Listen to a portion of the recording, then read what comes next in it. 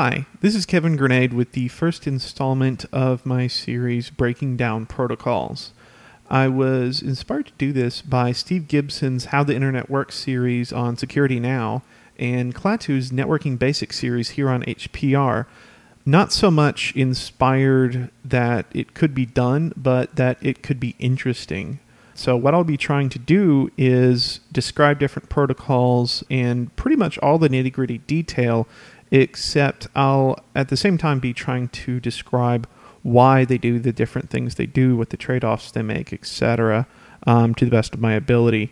So even though this is going to be very technical, I'm hoping that it'll be pretty accessible to everyone. In this episode, I'll be describing TFTP, Trivial File Transfer Protocol. Before getting to the technical details, I think the most important things are why would you want to use it? Well, obviously for a file transfer protocol, you need to transfer files, but why use TFTP instead of some other file transfer protocol?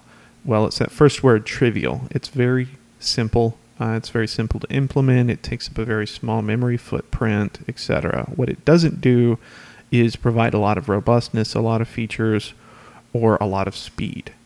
TFTP derives much of its simplicity from its assumptions about the underlying transport protocols, or rather, the lack of assumptions about the underlying transport protocols. All it requires are machine-level addressing, application-level addressing, and fixed-length packets. It was originally designed on top of UDP/IP, which provide these, but it can be implemented on top of any other protocol that provides these features. Two protocols I'm aware of that make use of TFTP are PXE and HPR0862.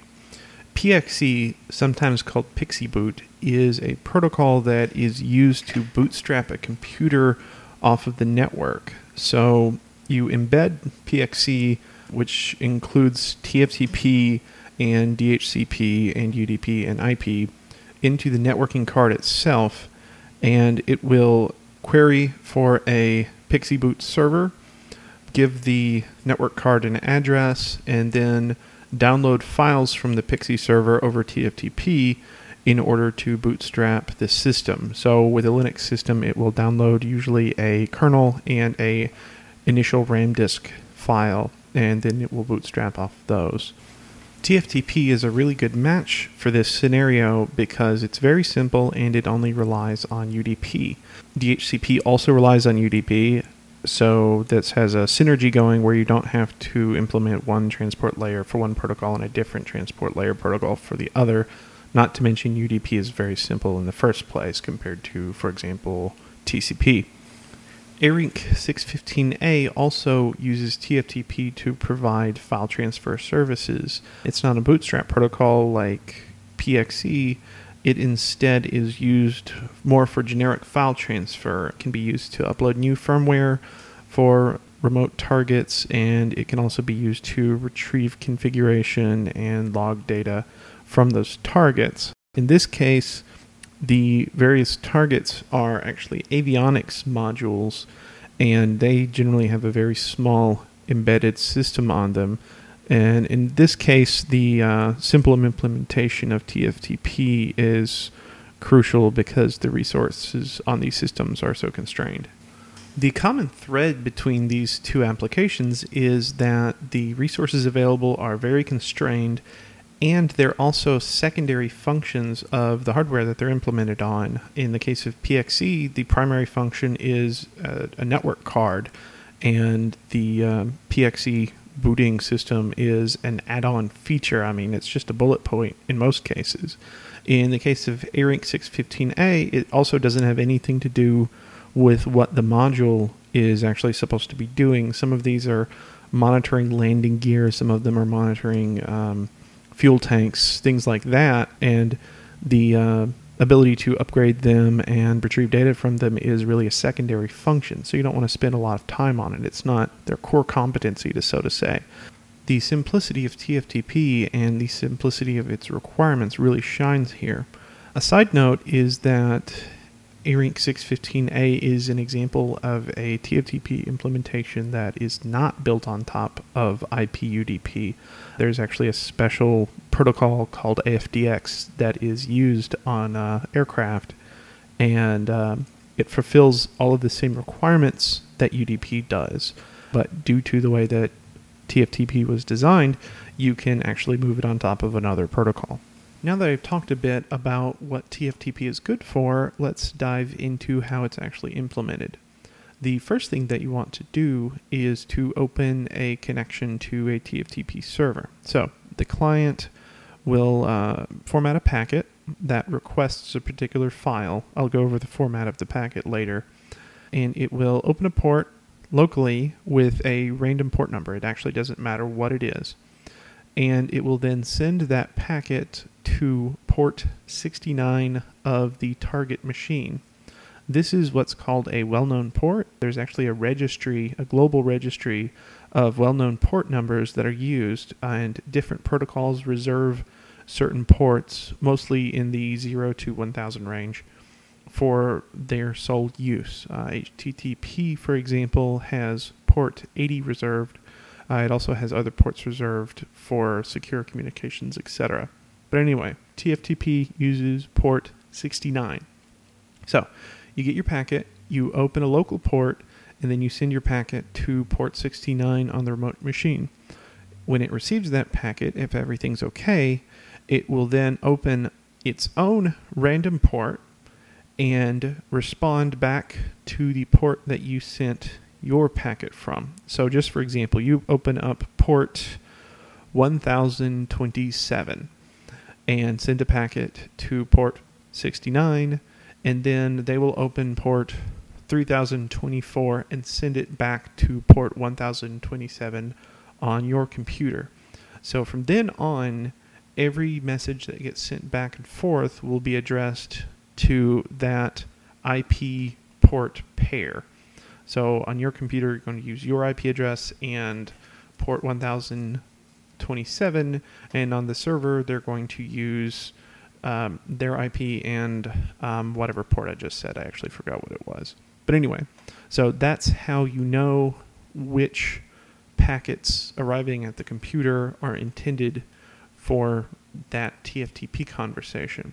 An important point about this setup is that you can have one process running as the server on your computer listening to port 69, and what happens is every time it receives a request, it will actually spawn a new process that will finish the conversation. And what that means is that server will then be free to start more TFTP transactions by continuing to listen to port 69. So your server doesn't get bogged down with trying to start new sessions and handle those sessions at the same time. Now that we know how to start a TFTP file transfer, we can take a closer look at the layout of the packets. The first 2 bytes of each packet is a number that says what type of packet it is. And actually, there's only 5 different packet types in normal TFTP.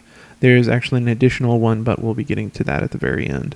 The packet types are read request, write request, data, ACK, and error. The read request and write request packets are almost exactly the same. That is that initial message that you send from the client to port 69 on the server. If it's a read request, which means the opcode is 1, you want to download a file from the server. If it's a write request, which has an opcode of 2, it means you want to upload a file to the server. The rest of the message is just made of 2 strings, the first of which is the name of the file that the client wants to transfer, either as a read or a write. The second string indicates the transfer mode of the request. There are 3 default options for this, but one of them is not even used anymore. Net ASCII indicates that the sender should transmit bytes as defined by the document USASI X 3.4-1968 and RFC 764. I'm not going to get into the details here, but it's a standard for data interchange between different CPU architectures. The most commonly used mode is octet. This indicates that the sender should transmit bytes in its native representation. This is less portable but faster since no translation has to happen. It's up to the client to know whether it's safe to use octet mode. Mail mode was part of the original specification as a forwarding method for email, but email ended up being forwarded over more advanced protocols, and it's deprecated for TFTP. Just nobody does this. Clients and servers are also allowed to implement any additional modes that they want. So, for example, they could have a UTF-8 mode. But there is no guarantee that other TFTP clients or servers will support these additional modes. So that's basically only going to be used within some kind of a closed system where the implementer is in control of both the client and the server, and then they can do whatever they want. The rest of the packets are just as simple. A data packet has an opcode of 3, a 2-byte block number, and up to 512 bytes of payload. I'll explain what this means later. An ACK packet has an opcode of 4 and a 2-byte block number, which matches the 2-byte block number in the data packet.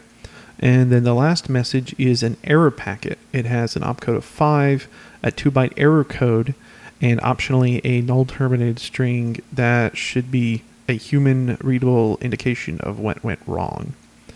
TFTP defines 7 error codes to cover the most common errors such as file not found, access violation, and disk full, and provides a catch-all error code for use when none of the common errors apply. The catch-all error code should be supplemented with an ASCII string indicating the cause of the error.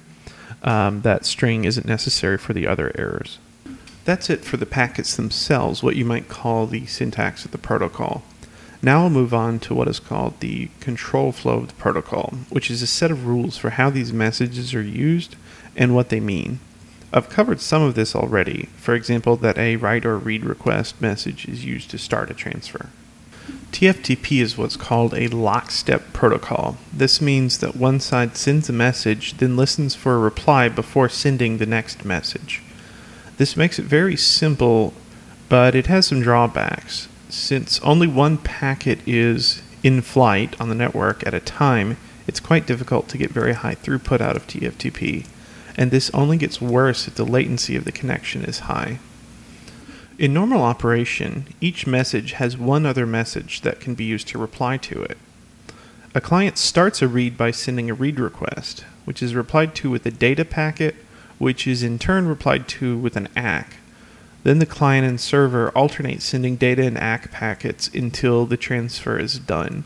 You can think of a ping pong game or a pendulum of a clock swinging back and forth. It just alternates. To write a file, the client first sends a write request, which is replied to with an ACK, which is replied to with the data packet, and so on. The exception to this rigid back and forth is the error packet, which can be used to reply to anything. This principle goes a long way towards making the implementation of the TFTP client or server simple, since there's only one message that they have to expect during the bulk of the transfer. Since TFTP is layered on top of UDP, which provides no delivery guarantees, TFTP has to handle retransmission itself.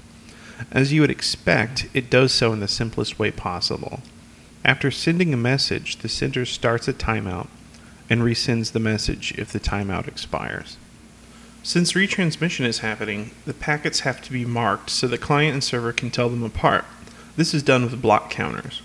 Each data and ACK packet has a block counter field. The first data packet has a field with the value of 1, each subsequent data packet has a field 1 higher, and each ACK has the same value as the data packet it is acknowledging. The exception is the ACK of a write request, which has a value of 0. There are 3 ways for a transfer to terminate: completing successfully, explicitly erroring out, and timing out. The successful end of the transfer is signaled by a short data packet. All data packets except for the last one have a 512-byte payload. The last data packet has either whatever's left of the data, or if the data was a multiple of 512 bytes, an empty data packet is sent. This lets the receiver know the transmission is done, but to let the sender know it was received, the receiver sends one last ACK. If either side encounters an error that renders them unable to complete the transaction, they can halt the transfer. They should send an error packet to let the other side know why. Reasons can include user intervention, no disk space, access violation, illegal operation, unknown TID, this one's special, and file exists. Systems are also always coming up with new and exciting ways to make an operation fail, like printer on fire. Regardless of the reason, if the side encountering the error is feeling nice, they can send an error so the other side isn't left hanging. This leads to the third failure mode, timeout. If the side encountering an error isn't feeling nice, or if the network connection is interrupted or power is cut, or if there are too many sunspots, one side will just stop responding and the other side should probably give up eventually, or at least ask the user what to do. All RFC 1350 says about this is, timeouts must also be used to detect errors. Thanks, guys. A TFTP implementation will also retransmit the latest packet if it receives a duplicate of the latest packet received. So, for example, if it receives an ACK of block 5, it will send a data packet containing block 6. If it later receives another ACK with a block counter of 5, it assumes block 6 was lost and resends it. This can be faster than waiting for the sender's timeout to expire. This actually leads to a serious problem called the Sorcerer's Apprentice syndrome.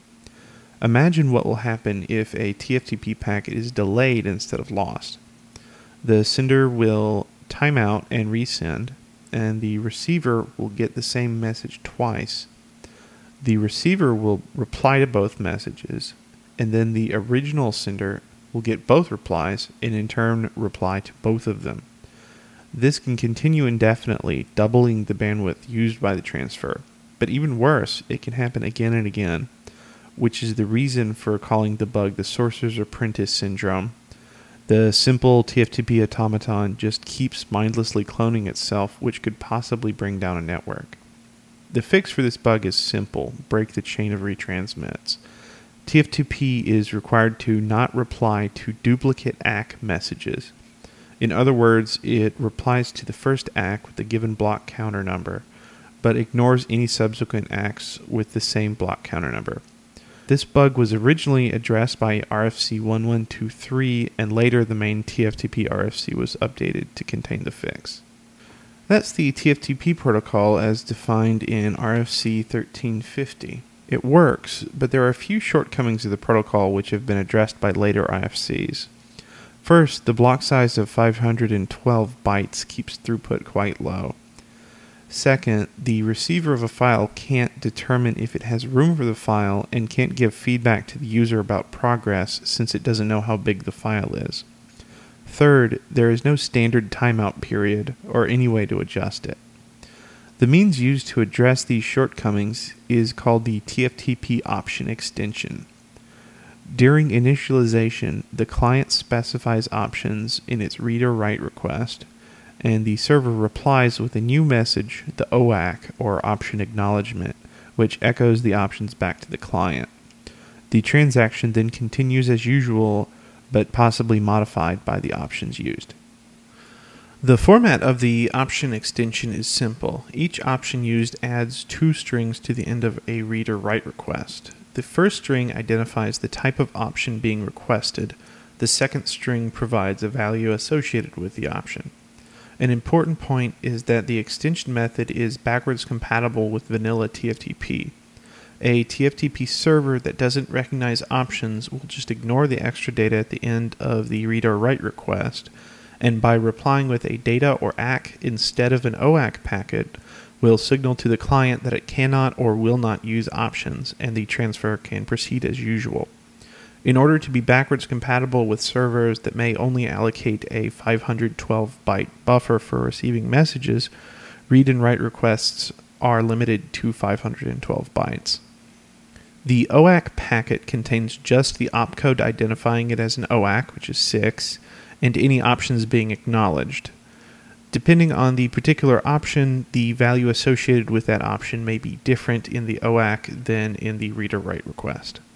One last adjustment to the protocol is the addition of a new error code that is used to indicate that a transfer should be terminated due to option negotiation. For example, if the server indicates that it cannot support an option and the client does not wish to continue the transmission unless the option is used. The block size option, spelled BLKSIZE, allows the client to request that the file being transferred be broken into chunks that aren't 512 bytes in length. The valid range that can be requested is between 8 and 65,464 bytes inclusive. While it allows the client to request a block size smaller than 512 bytes, the usual goal of the block size option is to request a larger block size. Ideally, the block size will result in the largest packet that will not be fragmented by intervening routers, but selecting the block size to make this happen is left as an exercise for the implementer. A common choice is 1428, since this matches the MTU of Ethernet after accounting for the various packet headers. But it may be desirable to adjust this based on system design or even local network conditions. The server may echo a smaller value in its OAC, for example if it has statically sized buffers or special knowledge about the MTU. The timeout option allows the client to request a particular timeout duration before the server retransmits TFTP packets. The valid range is between 1 and 255 seconds inclusive. If the server is willing to accept this option, it must reply with an OAC containing a matching timeout value. Generally, the timeout duration should be slightly higher than the round-trip time for a packet reaching its destination and the reply returning to the sender. Increasing the value is important if the link being used has a very high latency, and decreasing the value can be helpful when the link being used is somewhat unreliable, since retries will be attempted more quickly. The transfer size option, spelled TSIZE, allows the client to provide or request the size of the file being transferred. In a write request, the client sets the transfer size option value to the length of the file in octets, which is echoed back by the server in an OAC. In a read request, the client sets the transfer size option value to 0, and the server sets the transfer size option in the OAC to the size of the requested file. This is primarily intended to allow the client or server to terminate the operation early if the file is too large, but it can also be used by the client to provide progress information to the user. There is one other issue related to the block counter, which is rollover. The block counter is a 2-byte unsigned integer, meaning the largest number it can represent is 65,536. The problem is that the TFTP protocol doesn't specify what should happen if the block counter value exceeds this number. It is very likely that most implementations will represent the block counter internally as a 16-bit unsigned integer and only modify this integer by incrementing it. If so, the counter will reset to 0 after reaching its maximum value, and everything will work smoothly. However, if either implementation uses a different representation of the counter, they may disagree on what the current value for the block counter should be and therefore be unable to transfer files with a size exceeding 65,536 blocks. That comes out to just a bit under 32 megabytes. So if you don't support rollover that's compatible with the other end, that's the size of file you'll be limited to.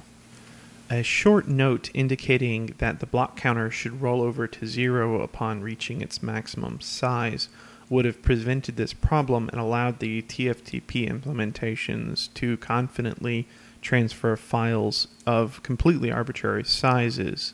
But since 32 megabytes was seen as big enough when TFTP was originally written, this wasn't considered a problem. This is an example of how under-specifying a protocol can lead to problems in the future when unanticipated situations can arise. And there you have it, the TFTP protocol as I know it. While I was doing research for this podcast, I actually discovered an additional TFTP RFC HPR0862 for TFTP multicast option. I'm not familiar with it, and it looks somewhat complicated, so I'm going to be skipping that one. I'd like to take this opportunity to thank everyone involved in producing HPR for providing this forum for audiocasts. And with that, this is Kevin Grenade signing off and hoping to hear from you.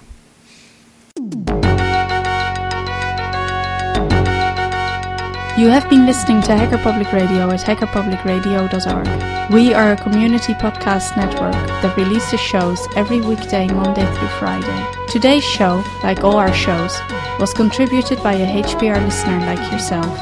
If you ever considered recording a podcast, then visit our website to find out how easy it really is. Hacker Public Radio was founded by the Digital Dog Pound and the Infonomicon Computer Club. HPR is funded by the Binary Revolution at binrev.com. All BinRev projects are proudly sponsored by Lunar Pages. From shared hosting to custom private clouds, go to lunarpages.com for all your hosting needs. Unless otherwise stated, today's show is released under a Creative Commons Attribution Share Alike 3.0 license.